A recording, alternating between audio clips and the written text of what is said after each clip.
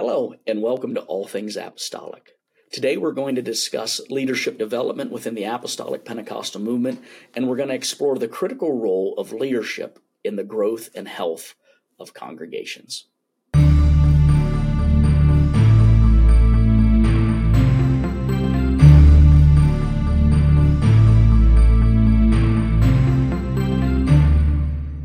Hello, and welcome to All Things Apostolic. My name is Dr. Kasey Sees. When we talk about leadership, we have to understand that leadership is the backbone of any thriving community, especially the church. Because in the church, leaders are not just administrators, but they're spiritual shepherds. Leaders in the church aren't just focusing on the physical needs, but they also have to be attuned to the spiritual needs. But despite the pivotal role of leadership, many organizations, whether they're secular or churches, find themselves in a leadership gap with a scarcity of prepared and equipped leaders. This gap poses a threat to the church, not only to its growth, but also in terms of its mission and ability to reach and serve the community effectively. And so when we talk about leadership, we understand the necessity of leadership development. But leadership development requires a systematic approach. And this systematic approach needs to include identifying, nurturing, and empowering the next generation of leaders. You see, through my own experience as a youth pastor, as an assistant pastor in York, Pennsylvania, and pastoring a church in Selinsgrove, Pennsylvania myself, and now helping with the leadership development at the Rock Church of Elk Grove, I've witnessed firsthand the transformative impact of intentional leadership development on church growth and reaching the community. Gary McIntosh argues that one of the ways in which you can tell the size of a church is by looking at the amount of people that are actually in leadership. McIntosh argues that for every leader you have, typically you'll see 10 people within the congregation. And so if you have 10 leaders, then your church probably averages 100 in attendance. And so the need for developing leaders is necessitated if we're going to continue to see growth within our congregation. Again, I want to reiterate that the Apostolic Church is not alone in facing this leadership development void. This is a widespread issue affecting many sectors. However, the implications for our church is unique because unlike other organizations, the church is dealing with matters of ultimate concern. They're dealing with matters that deal with life and death in terms of eternity, not just here on earth. And so to address this void, one of the best ways we can address the void of having enough leaders is by looking within our own congregations and tapping into the vast potential of our members, that they may rise up and become the leaders that God has called them to become. When we look at strategies for leadership cultivation within the local assembly, it's a multifaceted approach. It includes a lot of things, but some of the core things that we need to include in leadership development are biblical and theological training that ensures that our leaders are well versed in Scripture and the theological underpinnings of our faith. In addition to biblical and theological training, we need to include practical ministry skills that will equip leaders with the skills needed for effective ministry, whether it's preaching, whether it's teaching a Sunday school class, whether it is running the soundboard or the screens. All of these things, there's practical skills that can be imparted and taught through ministry development. But in addition to these skills, we need to have a process of mentorship in place that prepares emerging leaders with experienced mentors that can offer guidance and support along the way.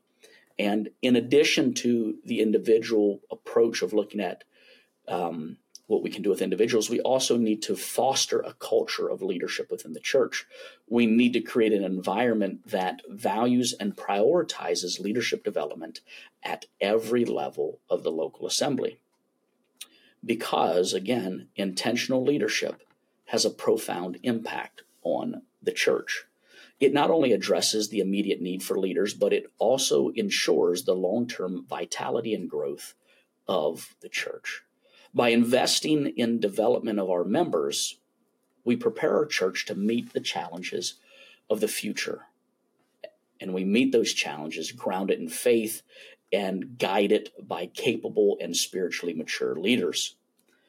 As we delve further into the intricacies of leadership development within an apostolic context, it becomes evident that the journey towards cultivating effective leaders is truly multifaceted, because the development is not only about transferring knowledge or skills, but about shaping the very character and spirit of those who are called.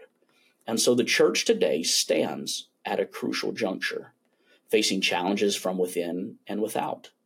We face the challenge of the secular world's pressures, the evolving dynamics of community and worship, and the profound need for spiritual guidance that underscores the urgent demand for leaders who are not only adept in administration and ministry, but they also have a deep well of spiritual wisdom and strength.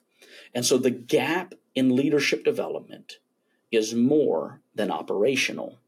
It's more than an operational shortfall, because it reflects a deeper need for a renewed understanding of what leadership means in the eyes of God. And to address this gap effectively, we have to turn to the Bible as our ultimate guide for faith and practice. While we'll dig into this a little bit deeper in other episodes, Scripture is replete with examples of leadership, from Moses leading the Israelites out of Egypt to Paul's pastoral letters guiding the early church. These accounts provide not only models for leadership, but they also provide principles that can guide our development efforts today. Leadership in the biblical sense encompasses vision, courage, humility, and a deep reliance on God's guidance and strength.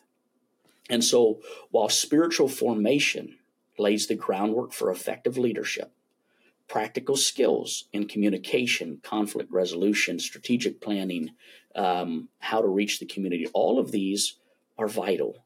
These skills enable leaders to navigate the challenges of ministry in the 21st century, making the gospel accessible to a world in need of hope.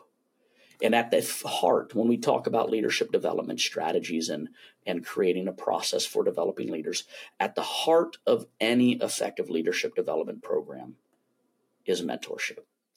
Mentorship bridges the gap between theoretical knowledge and practical application, because it provides emerging leaders with the guidance, support, and encouragement they need to grow in their roles. Through mentorship, experienced leaders can impart wisdom gained through many years of ministry, helping to shape and form the next generation of leaderships in a way that no book or seminar can do alone. And so we need to cultivate effective leadership within our congregation, which necessitates a cultural shift within most churches. This shift involves valuing leadership development as a vital aspect of the church's mission by investing time, resources, and prayer into growing leaders, and also creating an environment where emerging leaders feel empowered, they feel supported. That way they can step into their calling. But I do want to ensure that we understand that leadership development is not the sole responsibility of pastors or ministry. The Bible tells us in Ephesians chapter 4 that the primary purpose for the fivefold ministry is to equip others to do the work of ministry. And so when we look at leadership development, it is something that every leader within the church, every department head, every person working in a ministry needs to recognize and affirm the gifts and callings that they see within the midst of their congregation. Because church members can play a crucial role in nurturing potential leaders by providing them with opportunities to serve and offering feedback and encouragement along the way. And so as we look to the future, the need for intentional leadership development programs in the apostolic church has never been greater. By committing to this critical aspect of our mission, we can ensure that our churches continue to be led by men and women who are fully equipped to guide their congregation with wisdom, integrity, and a deep love for God and his people.